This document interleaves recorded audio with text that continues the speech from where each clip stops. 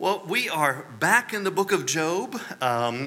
We've made it all the way up through chapter 2 at this point after our... And we can spend an entire lesson just on the 6 words that Mrs. Job has. You can see why sometimes we move slowly in this respect here. But when today we're going to start to move out of the prologue.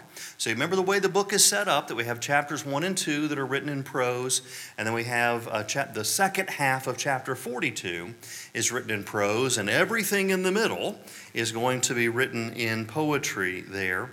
We have some tough questions that get raised in the prologue. We all wonder, it's not the biggest issue, but who is this Satan figure that we encounter here, and how does the Satan in that book relate to the history of how Christians have thought about Satan there? I find that one more just an interesting and sort of matter of curiosity type question. There are certain things that I just consider to be above my pay grade. And so, when I get to heaven, I'll go, so that's what it was. We were discussing a moment ago about things that I feel entirely confident about, things like the designated hitter. That one, I know. When I get there, Jesus will say, "Well done, my good and faithful servant. You were right. There should be no DH." The nature of the Satan in the Old Testament, that one, maybe I'll be instructed differently upon. There are other issues, though, that are kind of tougher. Why is it that God is the one who brings Job to the Satan's attention? Have you considered my servant Job? I mean, it's the title for our entire series here, the title for Ballantyne's book on this topic. It's a terrifying question. The book of, I don't call it Kohelet, Ecclesiastes. The book of Ecclesiastes has, a few lines in there about don't be too religious. Which is an odd line for the Bible, isn't it? You usually don't think that half measures are what's called for there, but Ecclesiastes is a strange book. But it has a certain element to it of keep a low profile. It's moderation. It's a very kind of stoic book in some respects there. Keep a low profile.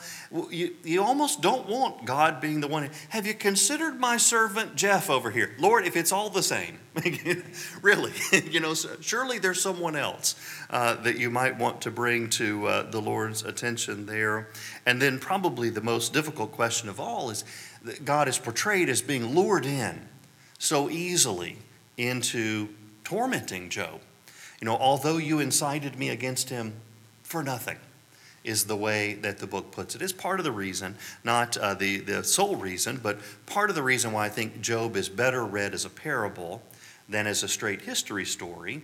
As a straight history story, it's just terrifying theologically. If we think of it as a parable, and what a parable is a thought experiment, then it really works quite well. It makes us kind of wrestle with these issues again and again. What is the nature of divine justice, and why do innocent people suffer, and so forth? However difficult the questions might be, though, in the prologue, we can always take comfort in that legendary patience of Job. That Job is presented from the very start, 3 times. Just in those first 2 chapters, he's presented as upright, blameless, fears God, turns away from evil. It's the narrator who says this. God says it twice concerning Job. Job is just a model of being able to, bear up in some of this difficult suffering when his family and his possessions are taken away.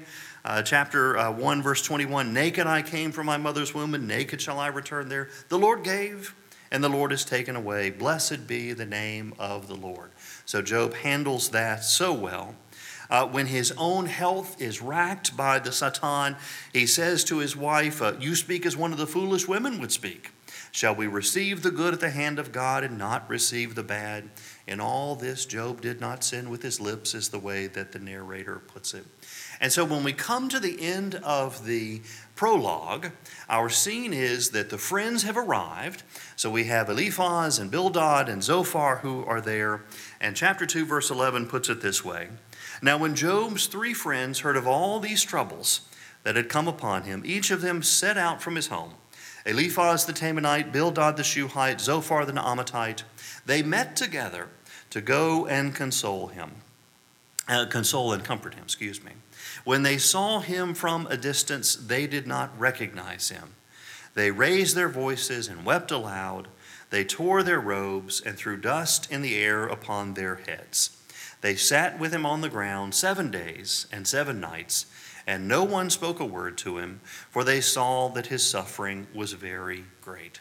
Now, you can see how when we're in that scene, and all of the friends are there, and they're sitting there in silence, and Job is, expressing, through his, his patient endurance of all of this, why the book then comes to the conclusion that it does. If you were to go over to chapter 42, it says, the Lord restored the fortunes of Job. The Lord blessed the latter days of Job more than his beginning. After this, Job lived 140 years and saw his children and his children's children 4 generations. And Job died old and full of days. That's a story that sort of matches that view of Job as Job the patient. That here he suffers, but he endures it, and at the end, God restores him. And he gets to see 4 generations of his family. He dies old and full of days, and they all lived happily ever after, is the way that our postscript might go on that. The only problem is the prologue ends in chapter 2, and those verses that I just read were from chapter 42. Somewhere in the middle are 39 other chapters. What other adventures does Job have in those 39 chapters there just to tell the story of Job suffers, but he's patient, and God ends up restoring him, and they all live happily ever after? Misses an enormous chunk of the book, the vast majority of the book, as we have it today. What happens in between those 2 ends of the book? Well, I have in my notes point number 1, Job's true feelings. And what I mean by that is, it may be that the words of Job that we encounter in the prologue are Job's authentic words. The Lord gave, the Lord has taken away, blessed be the name of the Lord. Or shall we receive the good at the hand of God and not receive the bad? Those may be Job's, and when I say authentic, I don't mean like whether they're made up or something like that. What I mean is a true characterization of how Job is feeling. But most of us who are acquainted with the stages of grief would know that this is a particular stage of grief that Job seems to be going through. He's in a stage of denial. And it's going to take something that will get Job's true feelings on this matter to finally come to the fore. And I think what it takes is the passage of time. It's very interesting. There's something about us as human beings that we are able to endure almost any burden for a certain amount of time. If you know when the difficulty is going to stop, it is quite shocking what you're able to put up with, isn't it? You sort of look back. Michaela is right now looking back at a certain amount of walking that she did in Italy because she knew there was an end date to it. That at a certain point, I'll give you a couple of ridiculous examples here. When I was with my sons in their Boy Scouting experience, we had a thing that we referred to as the Pelham Mile. Now, this has nothing to do with the town of Pelham, over there on, the intersection of I-65 and 119 there. What this had to do was with a particular experience that we had when we went to the battlefield at Chickamauga, and we did what purported to be an 8-mile hike. And this 8-mile hike, which was led by a friend of mine whose name was Mark Pelham, well, it proved not to be 8 miles. It proved to be more like 12 miles. But really the way that we experienced this was basically we only have 1 more mile to go. We had one more mile to go for about 5 miles on this. And so from the time the boys were 11, when they first joined Scouts, because that was when they did this, we always, whenever a hike took longer than it was really supposed to, it began to be referred to as, oh, it's just a Pelham mile that's left. It's sort of like a country mile, that kind of thing, except it's just one more mile at a time. Is basically what the Pelham Mile has. And at a certain point, a look of absolute despair was on the faces of these young Boy Scouts. And it was because they had no longer the ability to see when this was going to end. Whenever I led a backpacking trip, I was brutally honest about how far we had left to go. We didn't have any of these, we're almost theirs. I told them, we've got 4 miles to go. And truthfully, it was far better to say you got 4 miles to go. When you got 4 miles to go, they say, oh, it's just another mile. And a mile later, oh yeah, we're almost there. It's just another mile. And by the end of our Chickamauga hike, my sons wouldn't go back to Chickamauga for love nor money because it just, they kind of lost hope at a certain point because they couldn't see the end anymore. When I was a high school teacher, I had what I consider to be one of my greatest creations. It was called the 10 Commandments for Thy Beloved Professor's Classroom. And so I took all of the things that I didn't want my students to do, and I turned them into 10 Commandments. Some of them, they really ought to be published. Somewhere in Washington, D.C. right now, the Supreme Court building, there should be somewhere. Can we work this out, Your Honor? Can we, thou shalt not arrive at thy beloved teacher's class after the ringing of the bell without an epistle explaining thine untimely arrival. That's gold right there, y'all. I mean, this is good stuff. It was always the boys. Oh, God bless them. Thou shalt not throw an item in thy beloved teacher's classroom, neither toward the trash can, nor toward thy neighbor, nor even unto thyself. Because you've seen them, God bless them, they're throwing something up and then they drop it, then they fall out of the desk and so forth. They're ninth graders, they got 2 brain cells they're trying to rub together to create some friction. But it wasn't just the boys. Thou shalt not use thy beloved teacher's classroom as thy beauty salon, neither for thyself nor for thy neighbor. I remember vividly one of the moments when this gorgeous young lady there with long, flowing, black hair with curls, and one of her friends behind her is brushing her hair. I could have been dancing around in the front of the classroom like a magical pixie horse, and not a single boy in that classroom would have been looking at me because they were, you're just too good to be true. As they're looking over at Jenny and Abby brushing one another's hair, whatever I had to say did not get through on that particular day. But there was something I needed. It was a kind of a catch-all. It was this last one, thou shalt not annoy thy beloved professor. And the reason that I had to have that one was because, God bless them, about half of the ninth graders have more energy than they need, and so they try to bleed it out in different ways. I loved it when students doodled. Doodling is quiet. What I did not like is when they would take a pen and go, just like that. I'm OCD on my best day, and at a certain point, my eye would begin to twitch as they would do that. And some of them, because there's a certain kind of just blissful unawareness about themselves, they're 3-ring binders. Any of you who are teachers ever had the students with the 3-ring binder? It sounds like one of the gates at Fort Knox closing. And they are just completely unaware of the fact that they're doing this in the middle of the class. And finally, I would just say, thou shalt not do this anymore, because you could put up with it for a little while.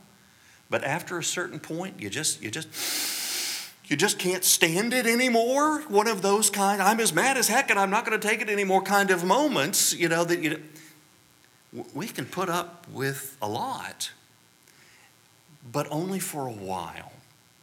This is representative of a much larger dynamic we can take on projects of enormous scale if you just know what the end point is in it. But when there's no end point, you can break almost anybody. Cool Hand Luke, for example. Remember when he can endure almost anything? How many eggs can one person eat? But when it's dig that hole and then fill it back in, and dig that hole and fill it back in, even Paul Newman can be broken when there's no end in sight to what's going on there.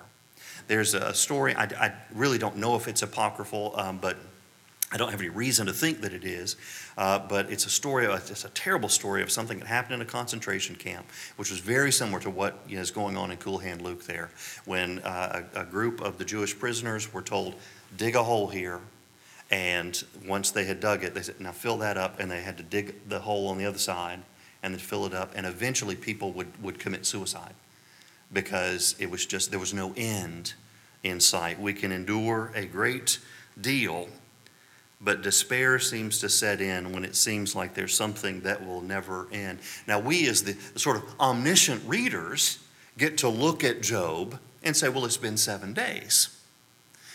But if you're Job in the midst of it, you don't know that it's just 7 days. It's like one of those moments, surely I am not the only person here who has had an illness and felt like this is it. I'm going to have a terminal cold. And by terminal cold, I don't mean that I'm going to have a cold and I'm going to end up in the hospital and I'm going to die in a week. I am going to live for the next 40 years of my life with this same cold. It will never go away. I don't have the 5-day flu. I have the 25-year flu here. I'm never going to get well. Now you look back at it and you go, well, okay, that lasted a week. But it doesn't feel like a week in the midst of it. It feels like it just won't ever stop here. In the context of Job's story, Job has no way of knowing whether he's going to suffer for 7 days, or if this is the first 7 of 70 days, or 700 days, or the rest of his life. Job's suffering seems to be interminable. And it's this passage of time that finally, in the context of the story, breaks Job. Now, I say breaks Job. It only breaks Job in the sense that it makes him finally come to grips with how Job actually feels in the story. How Job feels begins to be expressed in chapter 3. I've given you a translation here. About half of the translation is mine. I did an article one time for the Journal for the Study of the Old Testament, and so I translated the passage for that. The other half of it is from the New Revised Standard. I didn't take the time to say which was which in there, but so part of it's me and part of it's the NRSV. It says, Job chapter 3, verse 1, after this, Job opened his mouth and cursed the day of his birth. Job said, let the day perish on which I was born, and the night that said, a man-child is conceived. That day, let it be darkness. May God above not seek it. May light not shine upon it. May darkness and gloom claim it. May clouds settle upon it. May a blackness of day terrify it. That night, let darkness seize it.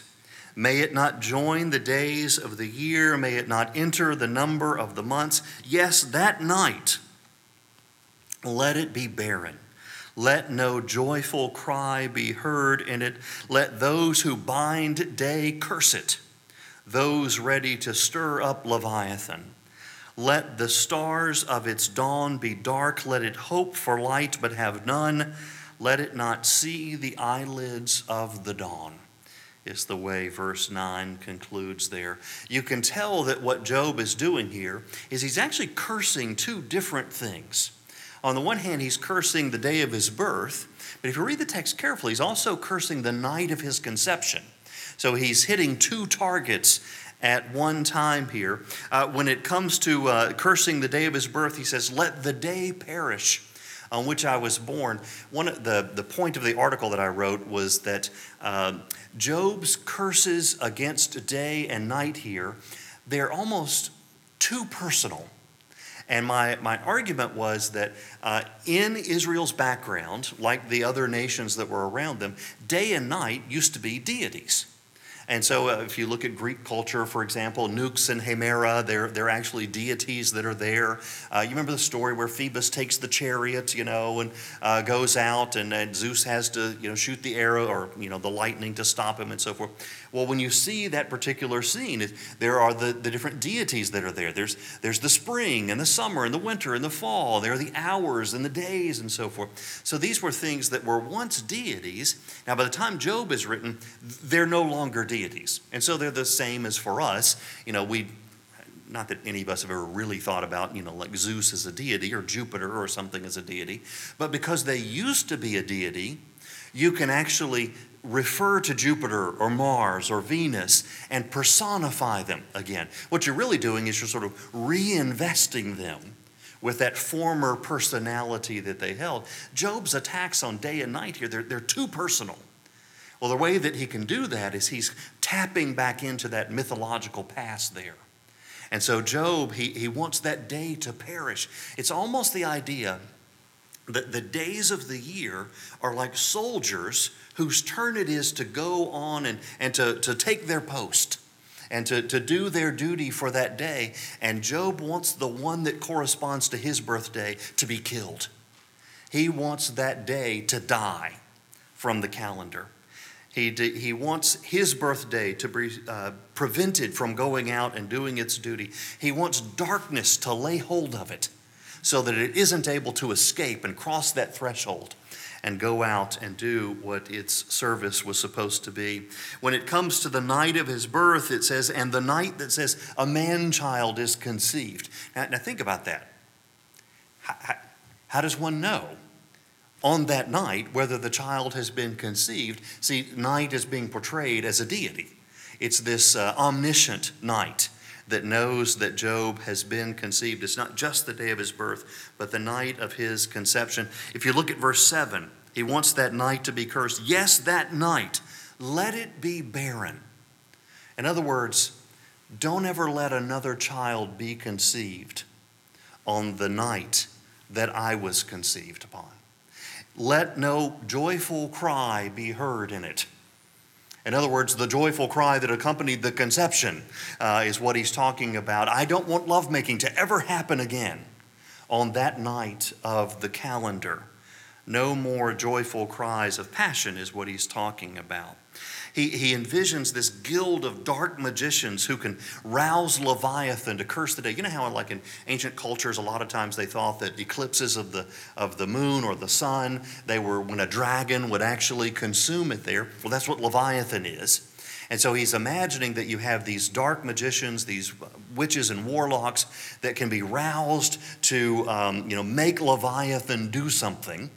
And so he's wanting those to be conjured up so that they will go after day and night. He wants the stars of that night to be darkened, verse 9. And look at this incredible image there at the end of verse 9. Let it hope for light, but have none. Let it not see the eyelids of the dawn. What a great image. That kind of, what is it in Helios Rhododactylos? Is that the way that it's put in the Odyssey or the Iliad? The fingers of dawn as they come up, and you could see the rays of light as they begin there. Let it hope for those, but never see them. Job is cursing the day of his birth, the night of his conception.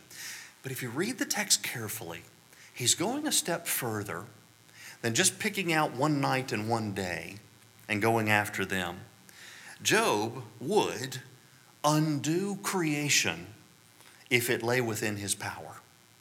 There are echoes all over this chapter between Job 3 and Genesis 1.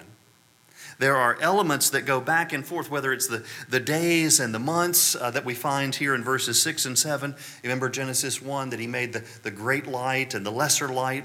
Lights to separate the day and the night, and for signs and for seasons and for years is the way that it puts them. We have the Leviathan here in Job 3, and if you read Genesis 1 carefully, verse 21, it talks about, and God made the great sea monsters.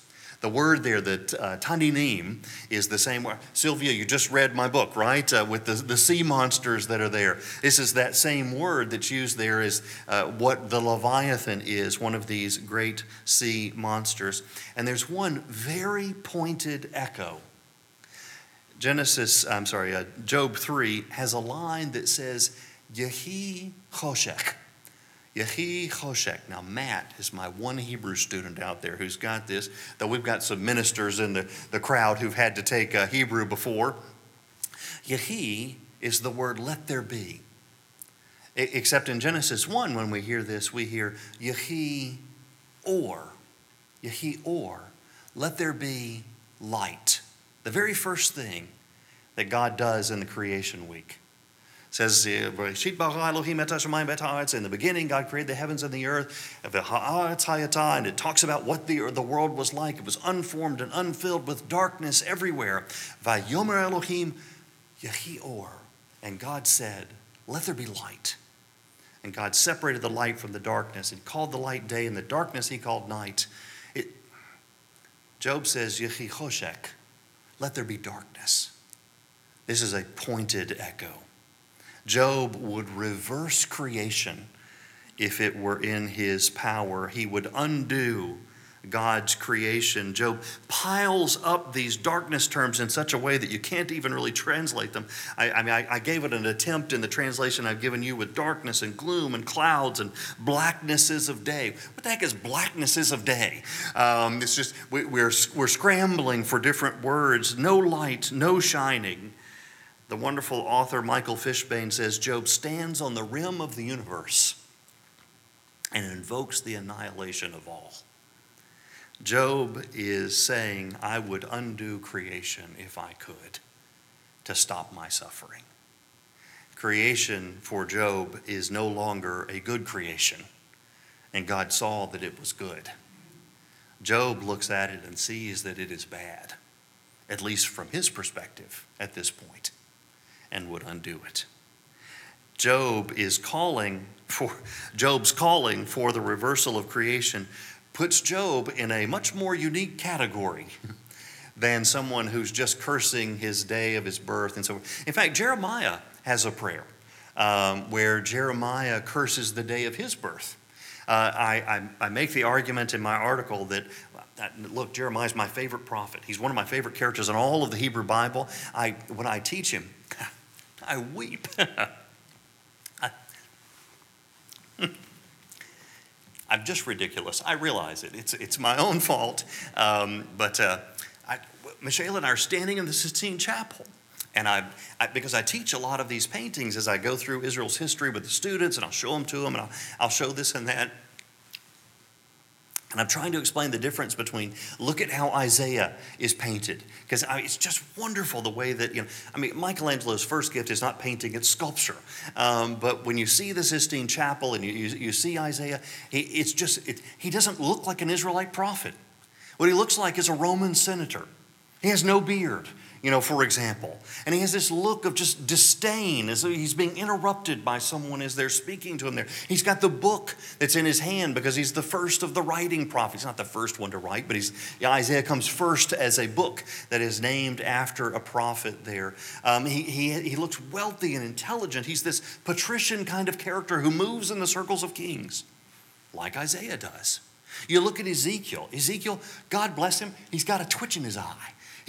Some of his students have been, taking their 3-ring binders back and forth, I think, because he's got that twitch. It's because he hears these voices and sees these bizarre kinds of images and so forth that are there. That each of the Gospels is connected with a different figure, whether it's the lion or the eagle and so forth. Well, those all come from one image that Ezekiel has of this strange kind of creature that's there and so forth.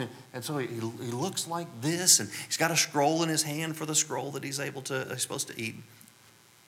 And then you look at Jeremiah. Oh, God bless him.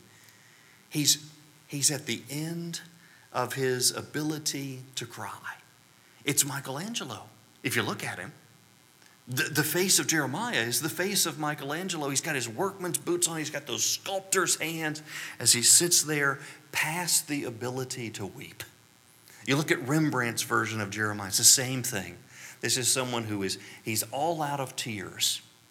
He's a wonderful prophet. And yet his version of cursed be the day that I was born, it falls short of Job's curses here. Job takes them and turns them into something cosmic to say, I would undo all of creation if I could. What makes Job so interesting is that Job's not the first Job. In fact, there's a wonderful line in McLeish's play, J.B., there's always somebody playing Job. It's because they've got the character to play God, they've got the character to play the Satan. Well, where are we going to find a Job? And the response is, well, there's always somebody playing Job. That shouldn't be too hard to find. There are multiple Jobs from ancient literature. You could look at, there's a Sumerian story called A Man and His God. He's a righteous sufferer who loses his health and his wealth and his respect, and his friends malign him. His God is indifferent to him. Listen to this line from it. My companion says not a true word to me. My friend gives the lie to my righteous word. You, my God, do not thwart him. You carry off my understanding. The wicked has conspired against me, angered you, stormed about, planned evil. How long will you leave me unguided? Well, you could slip that into the book of Job, couldn't you? It sounds so similar. There's an even more famous one. It's the title of it in Akkadian is Little Bel Nemeki, which is I will praise the Lord of wisdom. That's just because of the first few words in the story. What they really oftentimes will call this is just the Babylonian Job. For myself, I gave attention to supplication and prayer. To me, prayer was discretion and sacrifice my rule. Remember Job? Just in case sacrifices. The day of reverencing the God was a joy to my heart. I love to do those things. But now I called to my God, but he did not show his face. I prayed to my goddess, but she did not raise her head. These are characters that are the seemingly innocent sufferers. But what makes Job different from them is that in the Sumerian Job and in the Babylonian Job, they take their friend's advice and they say, it must be me, I repent, I'm sorry, I did it, and they're restored. Job won't do this. Job is going to remain defiant.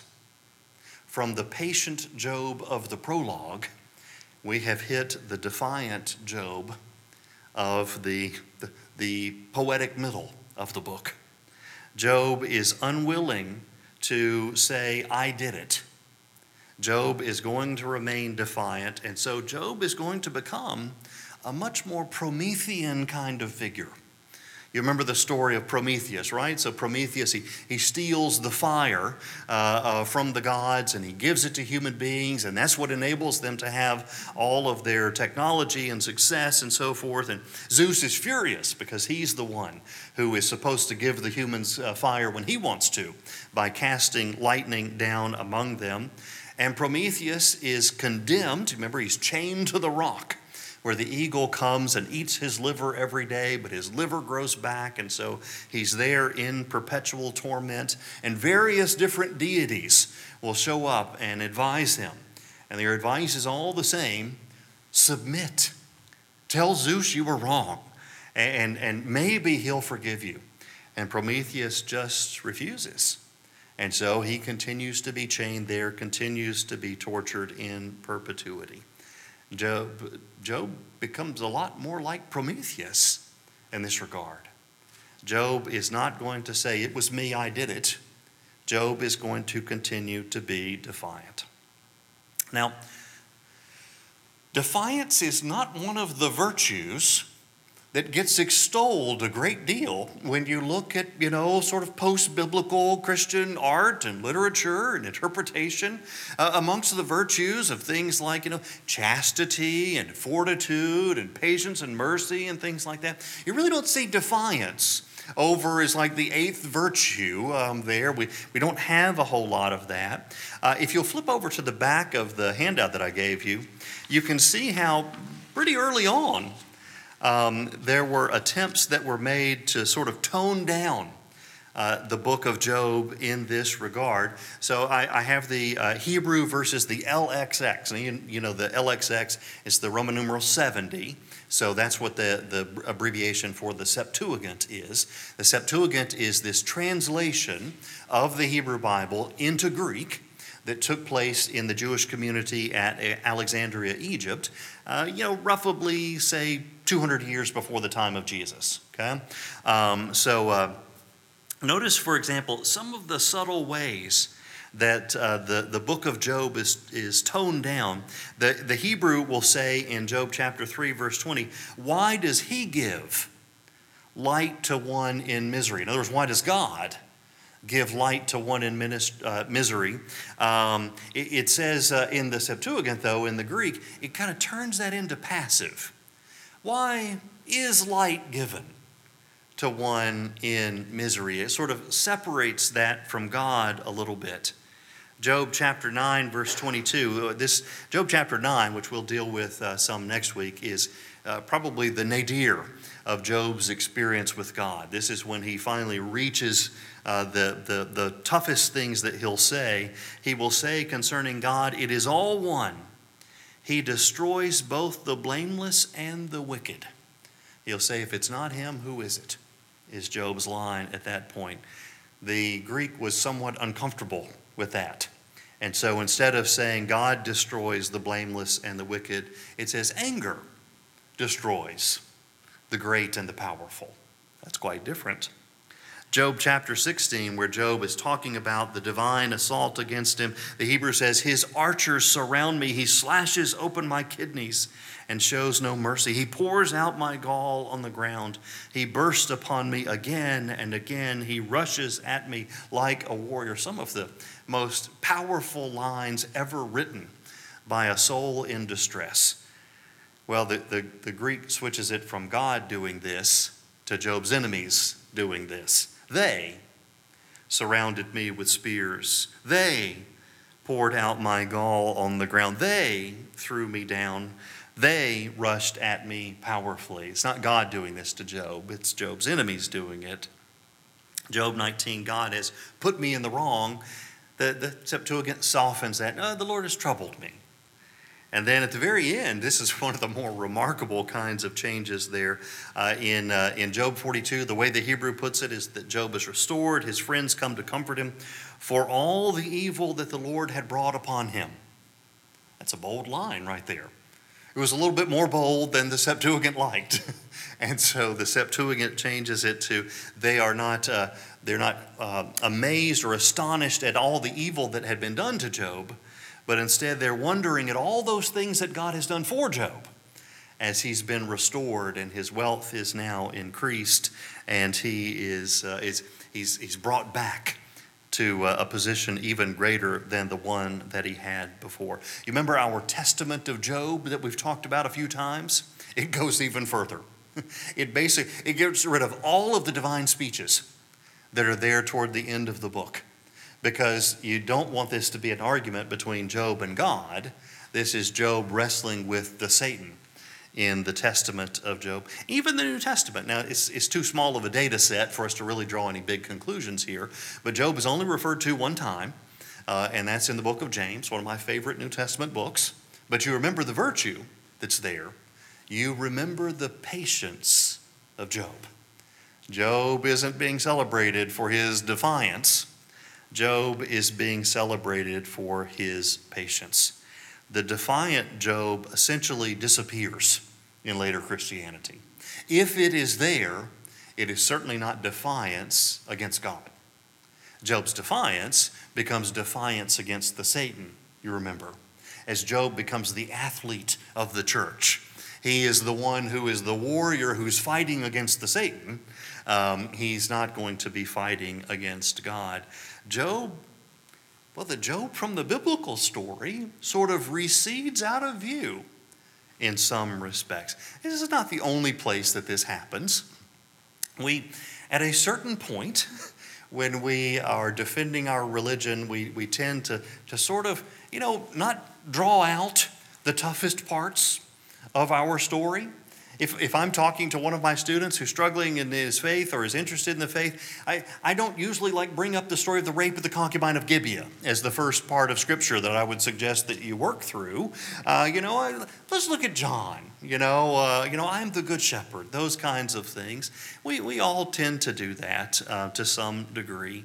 If I'm telling the story of Auburn football, I'm much more likely to talk about Bo Over the Top or Lawyer Tillman going around here or Go Crazy Cadillac than I am to talk about, keep it down home, cuz I think was the way that Pat Dye put the line when he gave the players some money to go to a funeral back home and so forth. We're all selective to some degree in the way that we do these things there. I'm what's the word? Impressed falls short. Astonished at how bold the Scriptures themselves are willing to be in terms of airing the dirty laundry of their characters. Who would come up with a story like David? David's closets have closets with skeletons in them, and yet it's perfectly willing to open those doors and say, look what he did, and look what the result was. There are very few perfect characters in the Scriptures. Job is portrayed here in his defiance, and yet it's only a kind of semi-defiance. See, flip back to the other side of your handout. We read verses 1 through 9. We looked at Job's curse against the day of his birth, his curse against the night of his conception. And boy, does that part of the story end in a profound way. Why is it that Job curses the day of his birth and the night of his conception? Verse 10, because it did not close the doors of my womb and hide trouble from my eyes. Job curses them because they let him be born. Wow, that's quite a line.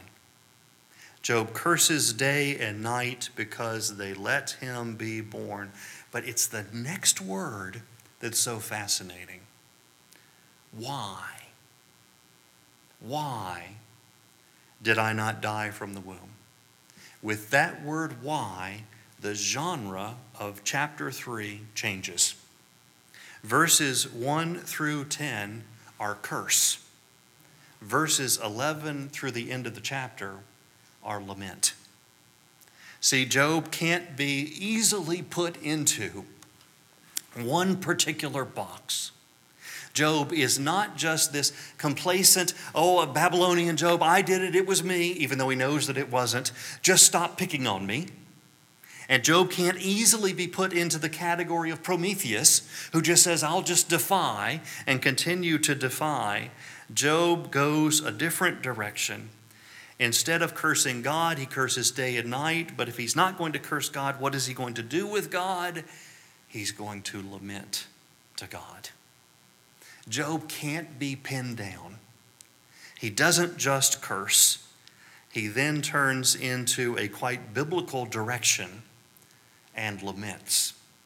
He cries out to God and says, God, I don't understand.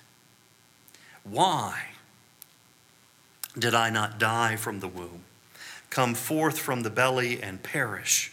Why did knees receive me? Why breasts that I should suck? For now I would be lying down and quiet. I would be asleep. Then there would be rest for me. See, this is written at a point where they don't have that fully developed notion of the afterlife yet. And so Job imagines that if he were just to die, it would be this rest in peace kind of notion.